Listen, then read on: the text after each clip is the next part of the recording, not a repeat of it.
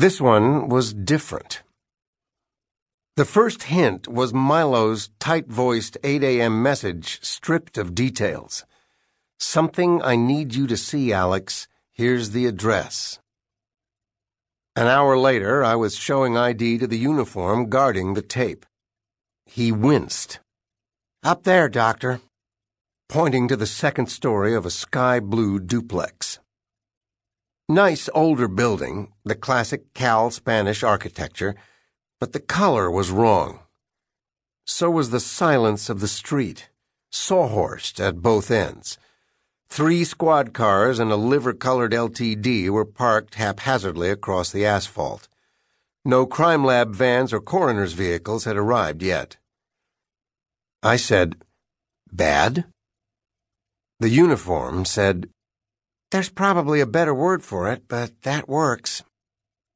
Milo stood on the landing outside the door, doing nothing. No cigar smoking or jotting in his pad or grumbling orders. His blue nylon windbreaker bounced sunlight at strange angles. His black hair was limp. His pitted face, the color and texture of cottage cheese, past its prime. He looked as if he'd dressed wearing a blindfold. As I climbed the stairs, he didn't acknowledge me. When I was 6 steps away, he said, "You made good time." "Easy traffic." "Sorry," he said. "For what?" "Including you."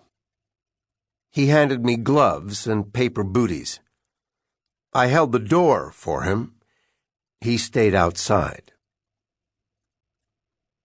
The woman was at the rear of the apartment's front room, flat on her back.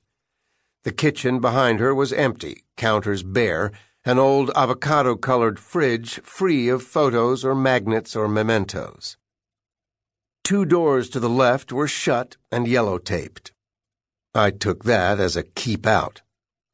Drapes were drawn over every window. Fluorescent lighting in the kitchen supplied a nasty pseudo-dawn. The woman's head was twisted sharply to the right. A swollen tongue hung between slack, bloated lips. Limp neck. A grotesque position some coroner might label incompatible with life. Big woman, broad at the shoulders and the hips, late 50s to early 60s, with an aggressive chin and short, coarse gray hair. Brown sweatpants covered her below the waist. Above the waistband of the sweats was what remained of a bare torso. Her abdomen had been sliced horizontally below the navel in a crude approximation of a C-section. A vertical slit crossed the lateral incision at the center, creating a star-shaped wound. The damage brought to mind one of those hard rubber change purses that relies on surface tension to protect the goodies. Squeeze to create a stellate opening, then reach in and scoop. The yield from this receptacle was a necklace of intestines placed below the woman's neckline and arranged like a fashionista's puffy scarf. One end terminated at her right clavicle. Bilious streaks ran down her right breast and onto her rib cage. The rest of her viscera had been pulled down into a heap and left near her left hip. The pile rested atop a once white towel, folded double. Below that was a larger maroon towel, spread neatly. 4 other expanses of terry cloth formed a makeshift tarp that shielded beige wall-to-wall carpeting from biochemical insult. The towels had been arranged precisely, edges overlapping evenly for about an inch. Doubling the white towel had succeeded in soaking up a good deal of body fluid, but some had leaked into the maroon underlayer. The smell would have been bad enough without the initial stages of decomp.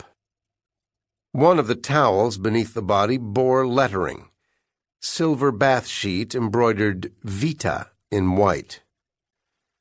Latin or Italian for life. Some monster's notion of irony? The intestines were green-brown, splotched pink in spots, black in others. Matt finished the casing, some puckering that said they'd been drying for a while. The apartment was cool, a good 10 degrees below the pleasant spring weather outside. But rot is inevitable, and the woman's color wasn't anything you'd see outside a morgue. Incompatible with life.